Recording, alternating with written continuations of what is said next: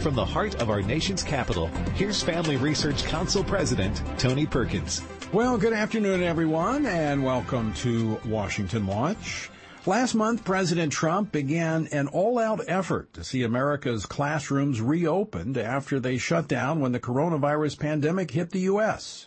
I would like to see the schools open, especially when you see statistics like this. We have great statistics on young people and on safety.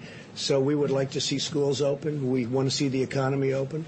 Now, there are not many policy decisions that I disagree with when it comes to the Trump administration, but this may be one of them. And a recent Associated Press poll suggests I may not be alone, although my concerns are less about the coronavirus and more about the opportunity we have to rethink education in America. After all, I think it is safe to say that a contributing factor to the recent lawlessness on America's streets and the attack on America's history, well, I think public education is a major contributing factor.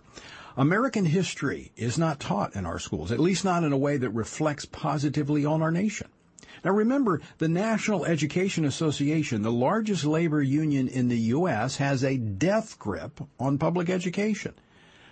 And what are they pushing in America's classrooms? Well, we're going to talk about it in a multi-part series entitled Rethinking Public Education.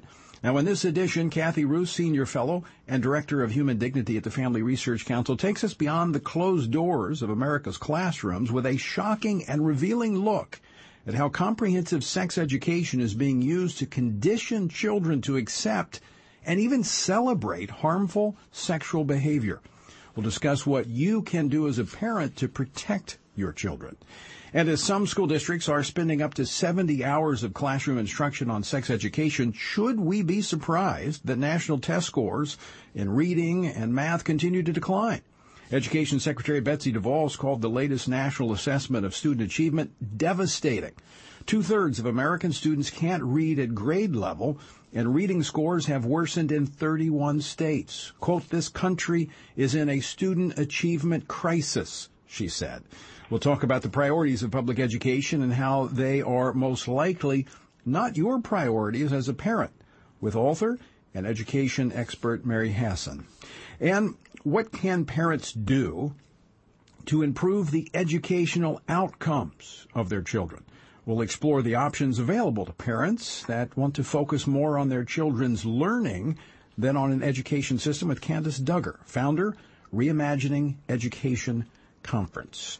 The website, TonyPerkins.com. This is one of those programs, if you miss anything, you're going to want to catch it later. And it'll all be archived at TonyPerkins.com. In fact, I would venture to say that this multi-part program, you're going to want to share this with your friends, especially those who have children or grandchildren in public education. And in fact, I'm going to have a poll question for you. And go ahead and jot this number down. You can text the word radio to 53445. That's the word radio to 53445, because this is what I want to know. As a parent, has the coronavirus and the shutdown in public education caused you to rethink education options for your children? We're going to be talking about that today and in another episode of Washington Watch.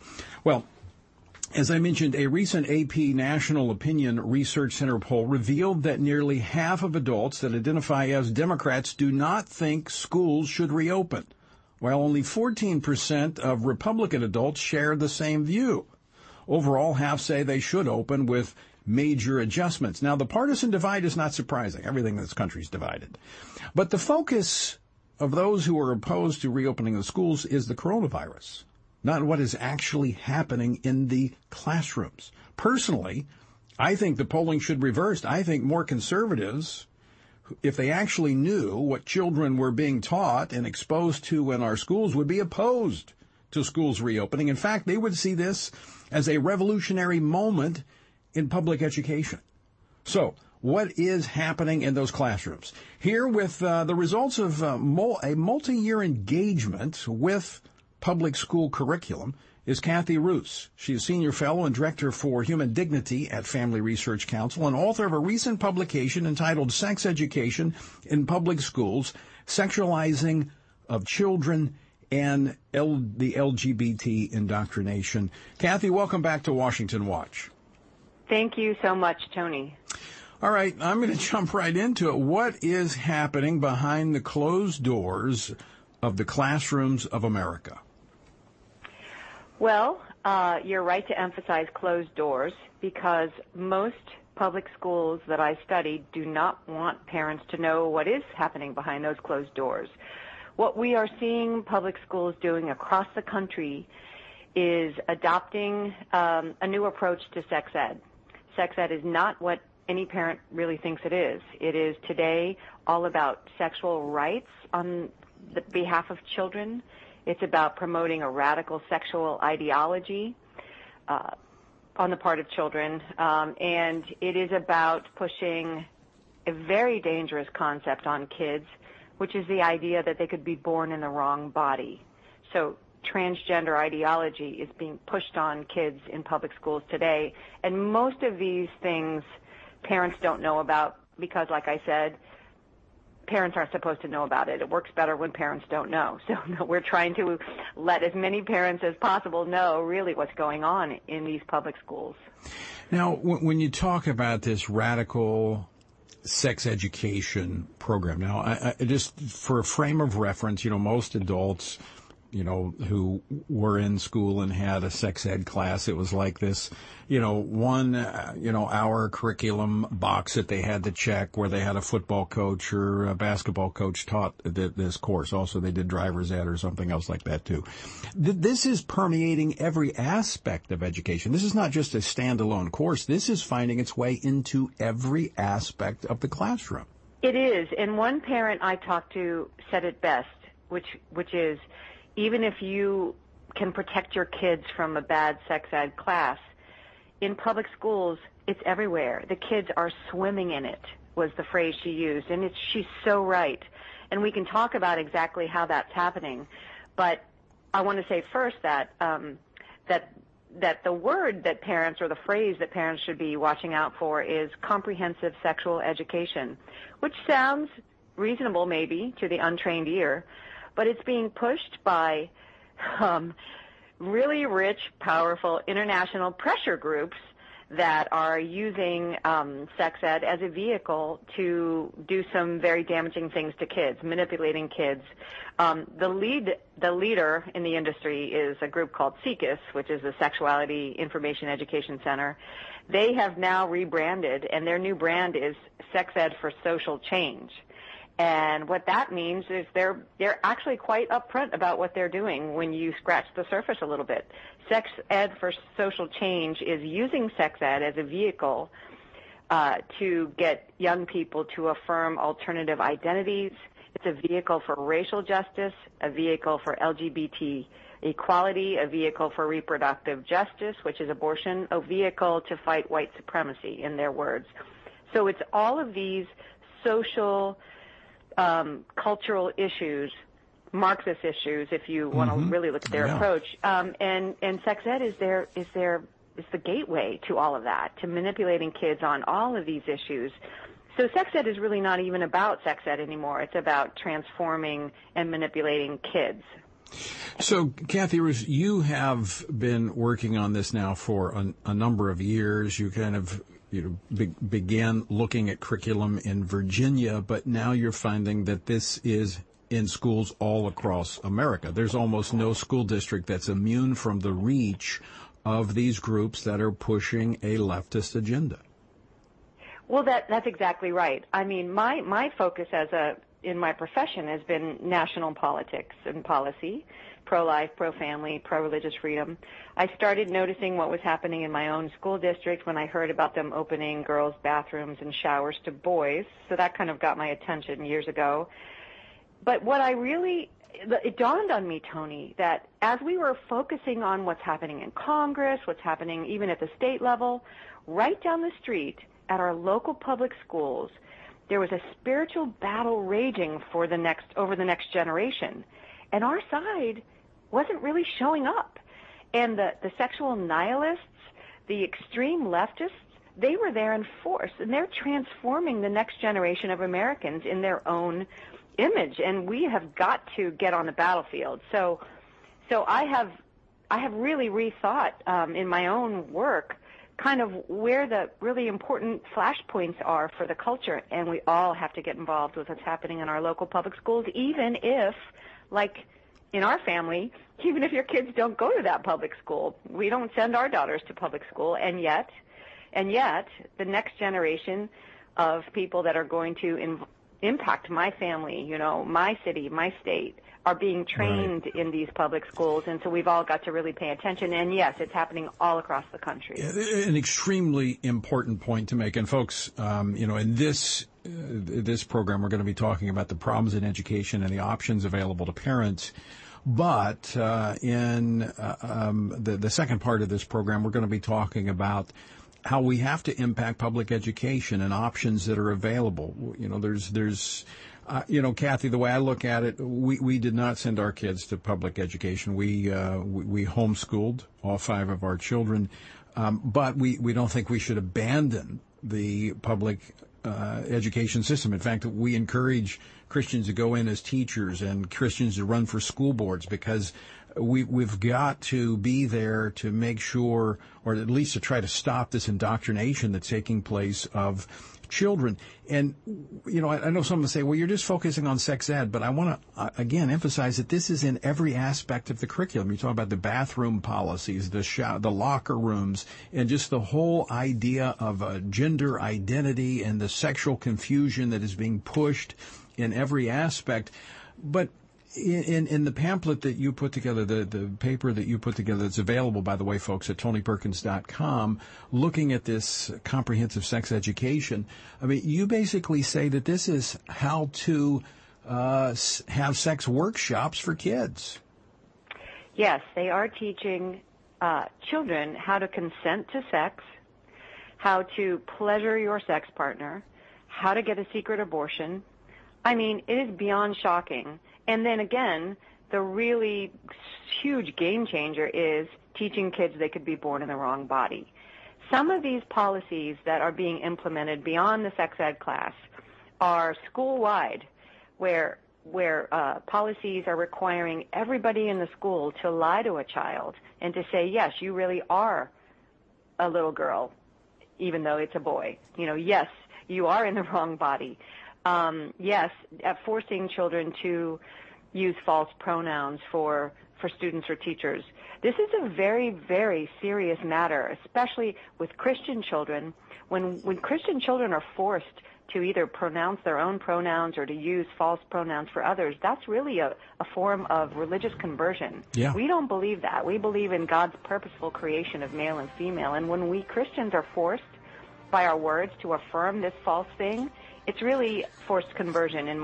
That's my conclusion. I mean, it's super serious. Yes. So it's happening we see the clubs that are being set up in schools, the gay straight alliance clubs, which come to dominate the culture of a school. We see these horrible NEA posters. You talk about the National Education Association. Posters in every classroom they want to see, making kids affirm that they are either transgender allies, or if they're not, that makes them bullies. Right. The psychological manipulation that's well beyond sex ed class all throughout these schools. Kids are swimming in it. And there are options for parents, and we're going to talk about those coming up. Kathy Roos, thanks so much for joining us, and appreciate the great work you do. Thank you, Tony. Folks, stay with us. We're back after this. Do Christians have a biblical obligation to participate in government? Do Christians have a duty to vote? And if so, what principles should inform them while casting their ballots? How should pastors think about politics, and how can they shepherd their congregations well during an election season? The gospel of Jesus Christ has implications for all areas of our life, including politics. Christians must be prepared to grapple with the moral issues of our day, the reality of our two-party system, and follow our Christian convictions to their logical end by voting for candidates that support clear biblical values. Family Research Council has partnered with 21 state family policy councils for a new edition of Biblical Principles for Political Engagement. This booklet provides biblical wisdom and clear answers to pivotal questions to help you navigate the political landscape. This publication exists to facilitate careful thinking about issues and encourage God-honoring political engagement that filters all issues and candidates through a biblical worldview. To read the full publication, visit frc.org/engage. Masculinity in America has never been under attack the way it is today. We've reached the point where the term itself is considered toxic or offensive to many. The consistent message in our nation is that masculinity by nature is bad and is the root cause of many of the problems plaguing our society. From his experience as a military combat officer and ordained minister of the gospel, Lieutenant General William Boykin has seen and dealt with firsthand the breakdown of leadership in our nation and the lack of godly men living lives of biblical purpose. In his latest book, Man to Man, Rediscovering Masculinity in a Challenging World, he addresses the essential elements of manhood as a provider, an instructor, a defender, a battle buddy, and a chaplain, and explains how to personally develop these traits and pass them to the next generation. Get your copy today of Man to Man, wherever books are sold. Hey, Matt.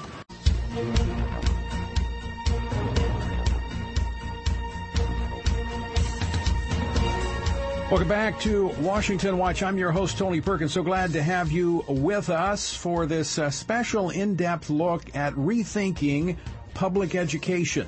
And again, I want to put out the poll question that I raised earlier. As a parent, has the coronavirus and the shutdown in public education caused you to rethink education options for your children? If you'd like to participate in that, text the word radio to 53445. That number 53445. Text the word radio. I'll send you a link to the poll question. You know, many are anxious about sending their kids back to school amid the pandemic. In fact, I made reference to a recent AP poll. It's kind of interesting. Democrats don't want to send their kids back. Republicans ready to send them back.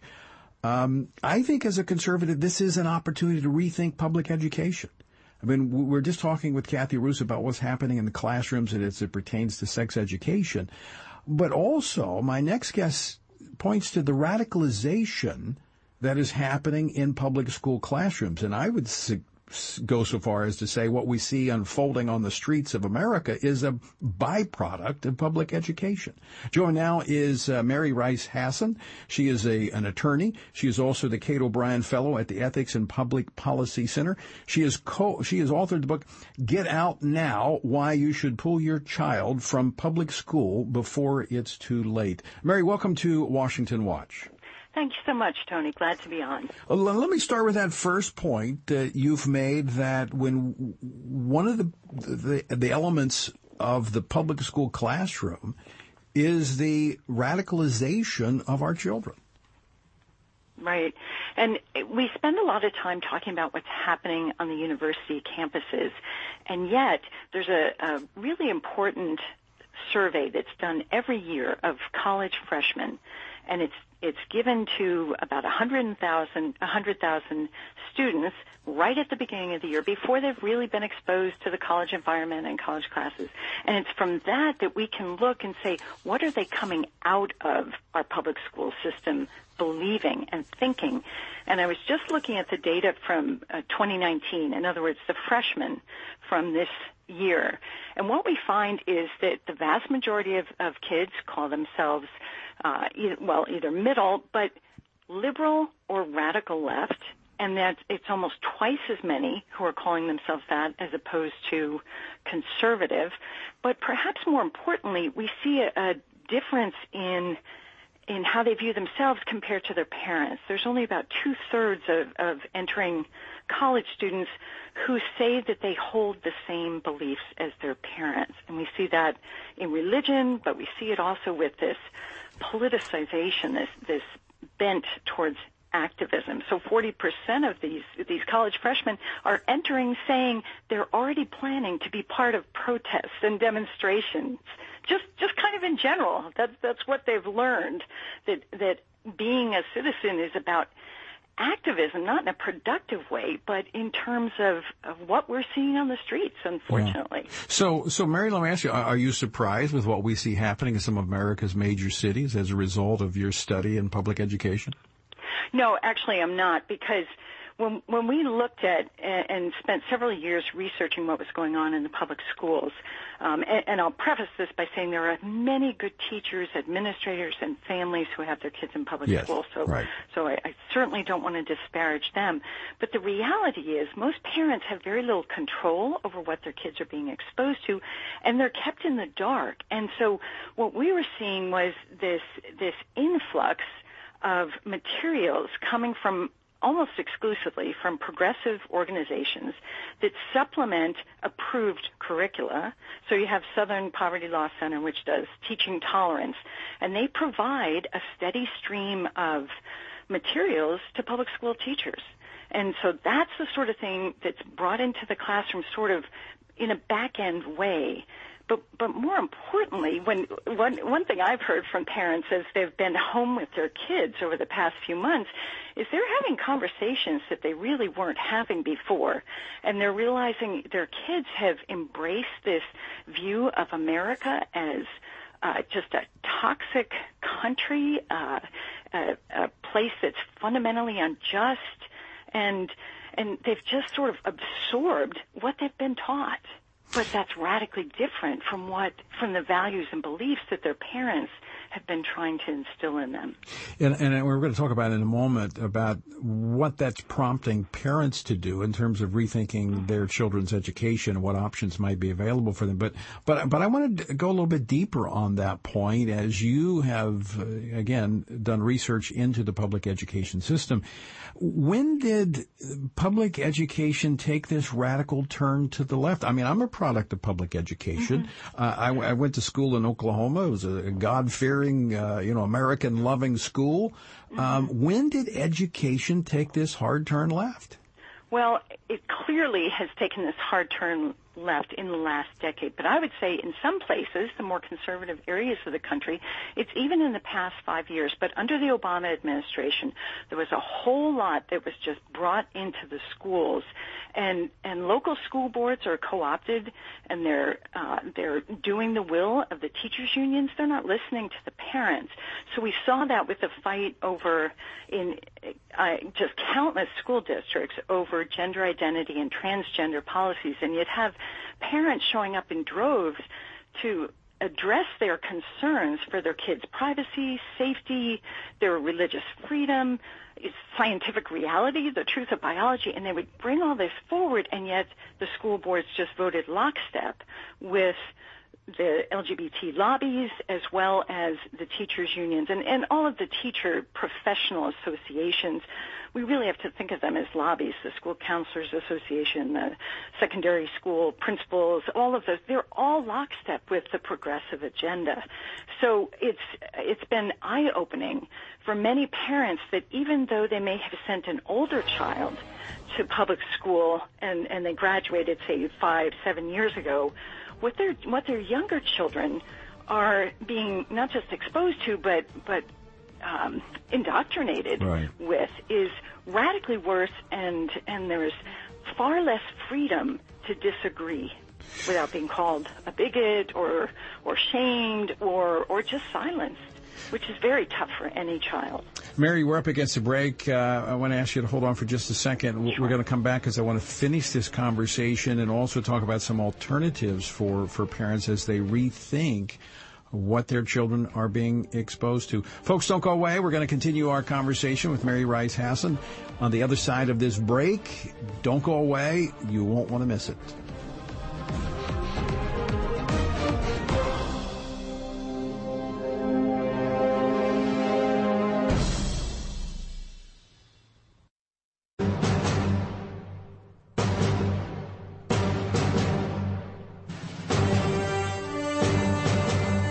This is Washington Watch. I'm Tony Perkins, your host. So glad that you are with us as we're taking a deep dive into public education, rethinking public education.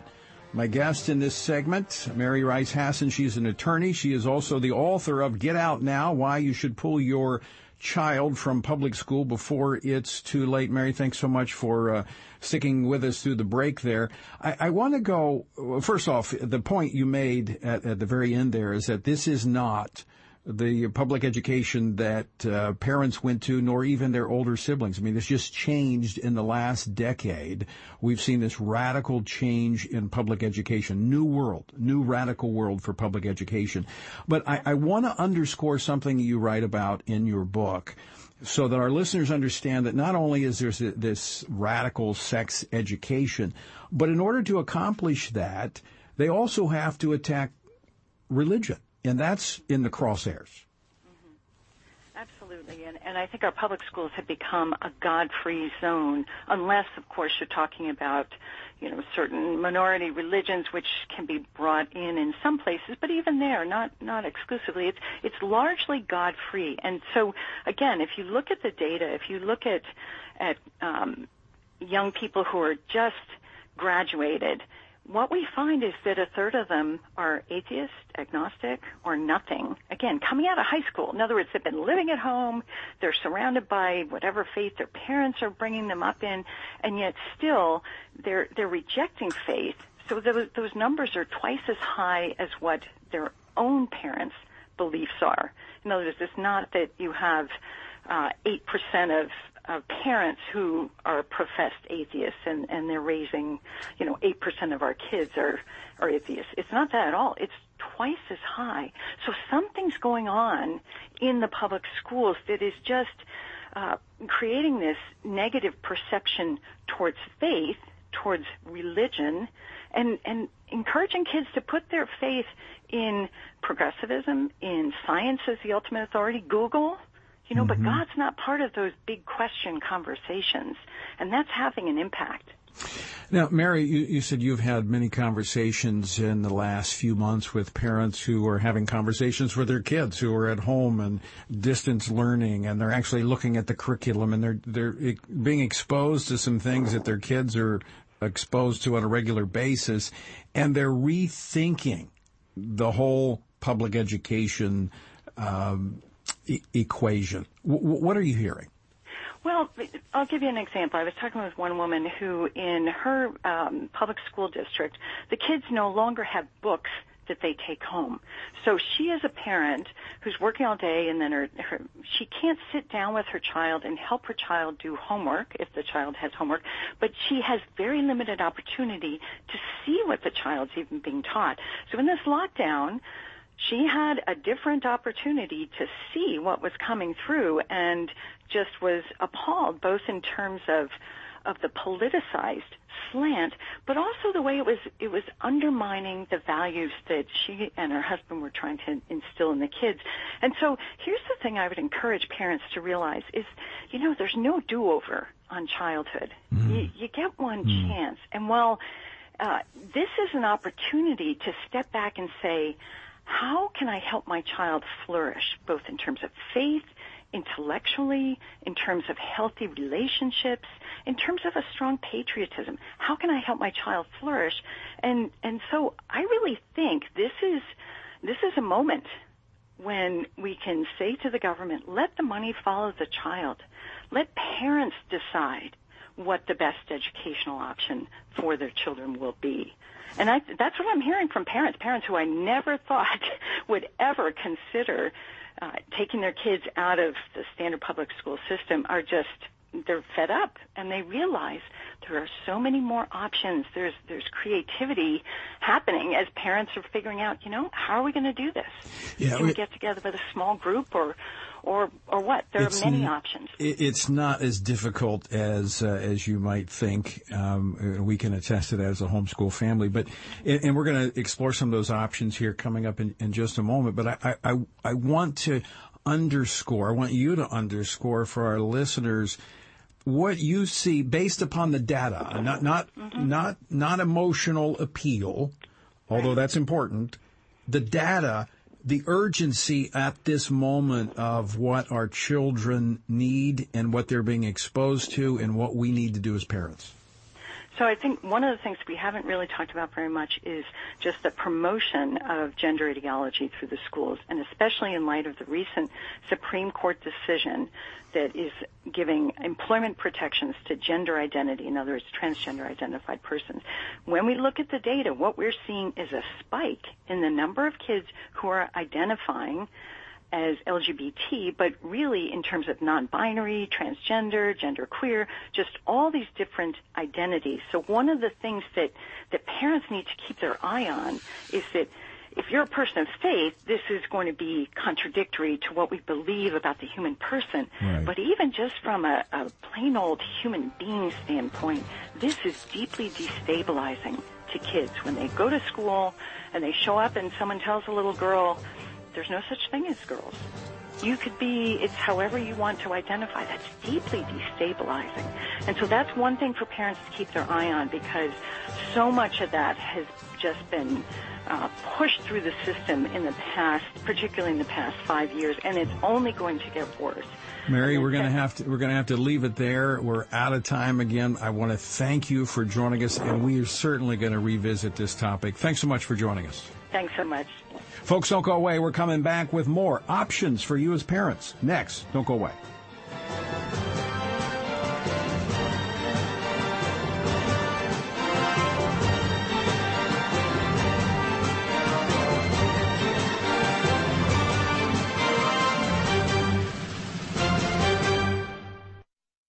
The rapidly changing moral landscape of the 21st century presents a challenge for Christians committed to biblical sexual ethics. An uprising against morality has overturned centuries of norms concerning the family, marriage, and human sexuality.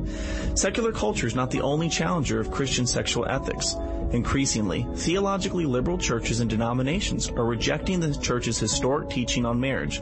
As a result, Christians are facing increased pressure to compromise the Bible's teaching on human sexuality. How should Christians who are committed to God's Word respond to these challenges? What does the Bible teach about sexuality? Family Research Council has a new publication that presents the biblical principles for human sexuality. It lays out a survey of culture, scripture, and church history that'll help pastors and all Christians meet modern-day challenges to biblical sexuality with truth and love.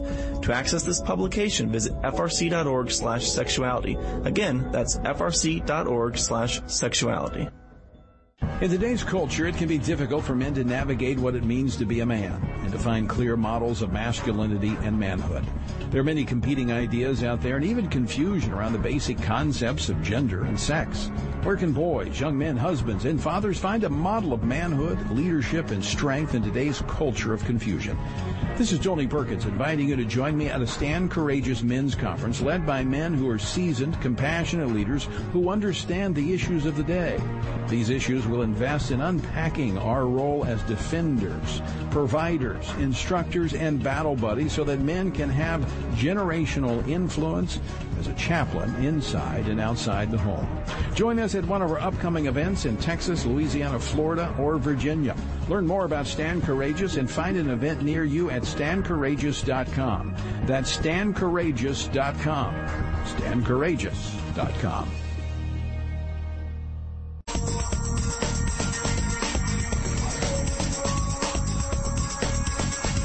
I'm Tony Perkins, and you're listening to Washington Watch, the website, TonyPerkins.com. Again, if you miss anything on your way home today, you can catch it all later, archived at TonyPerkins.com. In fact, as I mentioned, this is a multi-part program. We're doing a couple of programs, a few programs, actually, on education. So this is the first. You might want to share this with friends.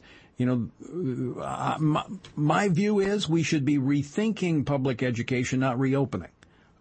This is an opportunity to rethink public education in this country. And let me put this poll question out there again for you. If you'd like to participate, you can text the word radio to 53445. That's 53445. And here's the question. As a parent, has the coronavirus and the shutdown in public education caused you to rethink education options for your children?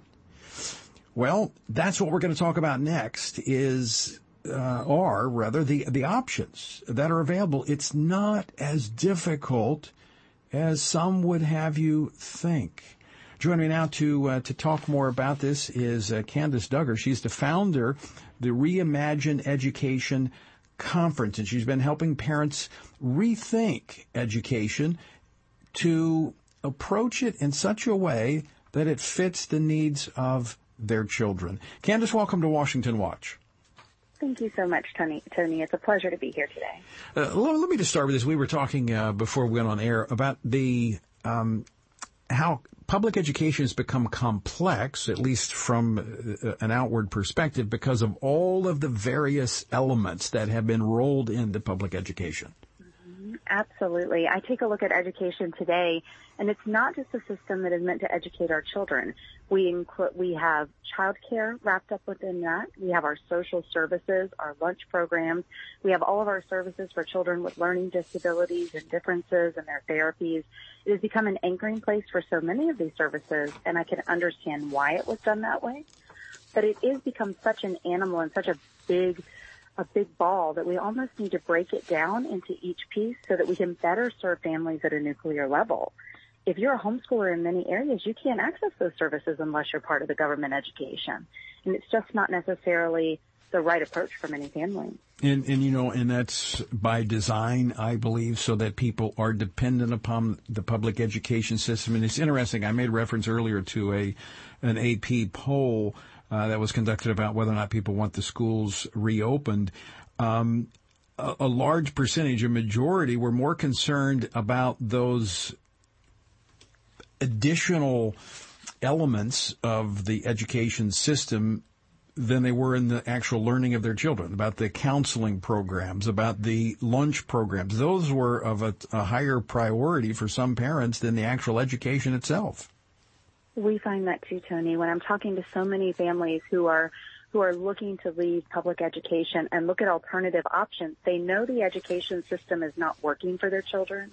It's not getting them where they want to go, but all of those other nuggets that keep them kind of ingrained and holding on kind of gives fear to not want to make a transition and try something new, that they just know it's not working, but they're really terrified to see what else is out there because they're going to lose so many other options that they depend on.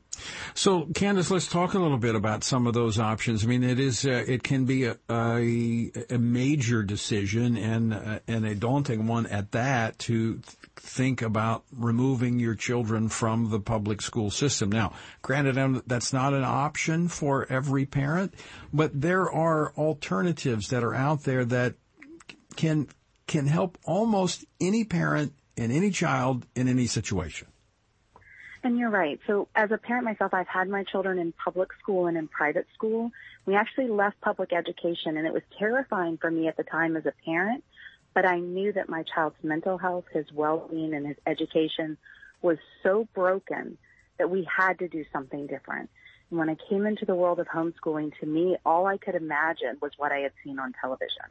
I had no idea when I came into this world that there would be opportunities for my child to be able to take online classes with live professors and teachers, to be able to go to micro schools in my community, to be able to attend semi-private academies or online schools. In my mind, all I thought I was going to do was be teaching my child, and I knew I probably wasn't equipped to teach a child on the spectrum and one with dyslexia and dysgraphia and ADHD and all of these other special needs that I had become dependent on the school system to be able to walk us through, and I really thought I needed that support. But once we left and came into the homeschool community, it was almost like we got out of the maze, and we saw how many opportunities in education were out there, and every single class could be hand-selected for my child where they were in that moment. We could advance where we needed to and slow down where we needed to. And when I'm talking to parents about making this transition, the first thing we want them to do is, number one, always be legal and compliant, right? Know your state laws. Know what that is. But once you get a handle on that, take some time to discover your child and do some research to figure out what alternatives are out there. For many families, the way of homeschooling from the 80s, 90s, and early 2000s are gone. Mm-hmm. It's almost like you're telecommuting your education. Just like many of us telecommute our jobs from our homes now. We're able to offer that for our children. So when families are fearful, it's not the education. You're right. They're able to wrap their brain around replacing the education. They're struggling to replace the other items that they're concerned about. Well, let's talk for a moment about the educational component, because I think even some are locked into this stereotypical view of education that you sit at a desk for so many hours a day and you've got to go through this subject, you got to go through this subject. You have to understand that homeschooling, these alternatives, are not a replication of public education. Oh, you are so right. People look at our family and they wonder what our school day looks like. And we took a child from who was hardly writing a sentence in 7th grade to now starting college 2 years earlier, being certified as a life coach, classes around the world, and traveling nationally, and as an athlete being recruited from colleges and working with the NCAA. All of that happened, and none of it looked like traditional education. We didn't sit at a desk in our home with a computer from 7 a.m. to 3 p.m.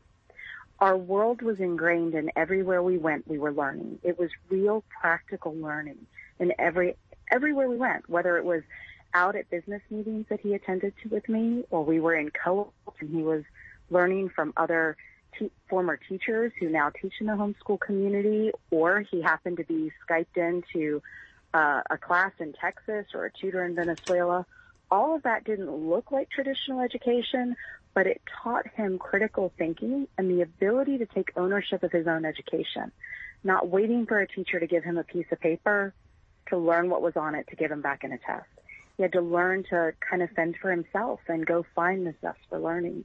And it did take a little bit of time, but once you start teaching children that independence, it gives them a skill set for life to actually start turning out citizens who are really competent to be able to take jobs and leap forward in entrepreneurial skills and be employees that we need for the next generation. And part of that process is shaping and molding an educational approach that works for your family and for your children. And one of the things that our experience in homeschooling is, just like you said, learning is all the time. It's every aspect, whether it's in the kitchen, whether it's, with dad on a business trip or mom at the office. We're constantly learning, but we're learning life application skills. It is. Well, I mean, isn't that how we all learned? If we really look at education and the way it's been molded in the last 100 and 150 years, it's changed so drastically that many of our kids aren't learning the wisdom and the knowledge from the generations before. And they're learning a lot from their peers in behavior and communication. Yes. But as somebody who works with a lot of kids who are struggling with bullying and mental illness and cyberbullying and online attacks, their mental health is not in a great place. And we always try to look at when we're working with families, we're going to deal with mental health before math, and we're going to deal with character before curriculum. And we're going to get our children in a place that they're really ready to take on these tough topics and to be able to be leaders in wherever we're kind of launching them for the future. So one thing that really does kind of freak parents out, I think, a little bit is when we start talking about methodologies of education, they really wonder if they're even going to be qualified to teach these different subjects. But the answer is yes. There are so many resources out there for you that you will fly high. When your family takes the time to realize what your child needs and what your family values are and what the goal is for this child, you will find the right curriculum. It's almost like God just puts it in front of you. Yeah. For some families, that might be a classical education. For others, they're really looking for a biblical worldview. For others, they're looking for an unschooling or Charlotte Mason. Even though all these things may sound scary in the beginning, when you start to understand, you really do gravitate to a way that your family, your beliefs, and what you're looking to accomplish, it almost aligns perfectly. You have to get out of the mindset of your choice is band or music. Yeah, right? You're going to go to choir or band. You have the choice in everything. That is so insightful, Candace, because there is no one size fits all. It is just as you design your curriculum that works for your children, your family. And I want to tap into something you just return to something you said a moment ago about the influence of the peers when kids are in school and how they, that's kind of what shapes their behavior. 30 years ago, when I was a reporter and I did a story on homeschooling. And this was back in the 80s, when everybody was looking at early 90s.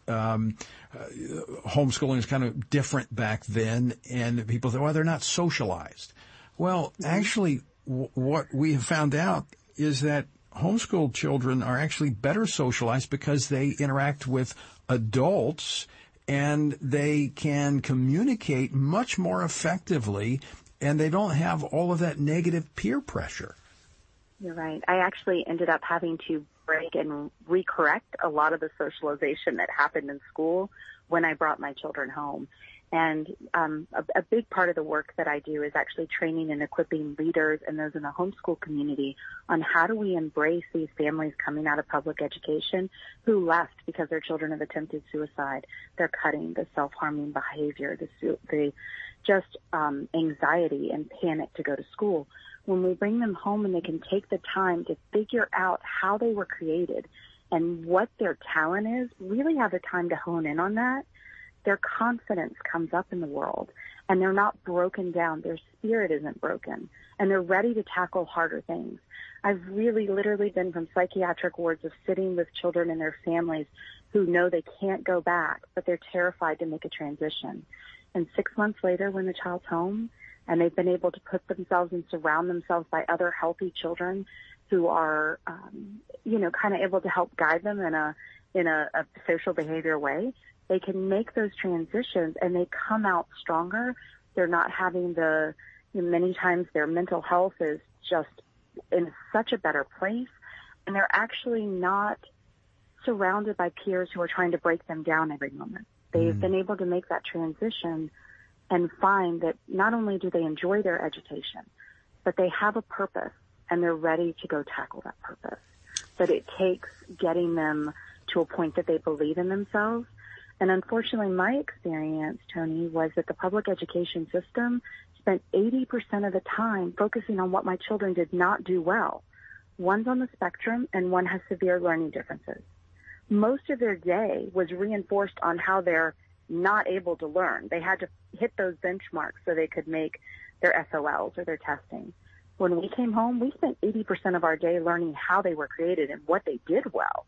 And the other 20% of the time, we focused on how we could really kind of tweak and encourage some of those things that needed more help. But that one thing alone, flipping those numbers on their head, allowed them to have confidence that they had value. And that they were worthy, and that they had something to contribute that was so much more than just failing the next test. And now my youngest, who's 12, is a published author, and he speaks, and he travels, and he's trying to get his first TED Talk. And all this from a child at 9 years old I found under the bed screaming and crying. I would rather die than go back there another day. Wow. 3 little years later. Powerful.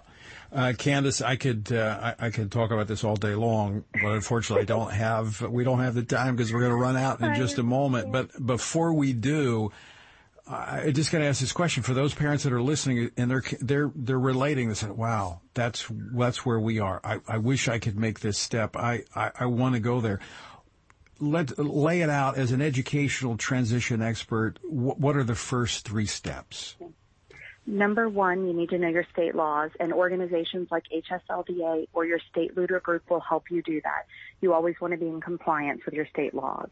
So, for example, I'm here in Virginia. We need to send it on notice of intent by August 15th. So that's number 1. Number 2, I do not recommend you jump right into the books. Take some time with you and your child to explore what those goals are. And don't try to set goals for the next 5 years. Between now and May, make it a discovery year. What is the goals for this child? What do we need them to accomplish in the next year? And then step 3 is finding the support and the curriculum or the outside classes that are going to align with those goals.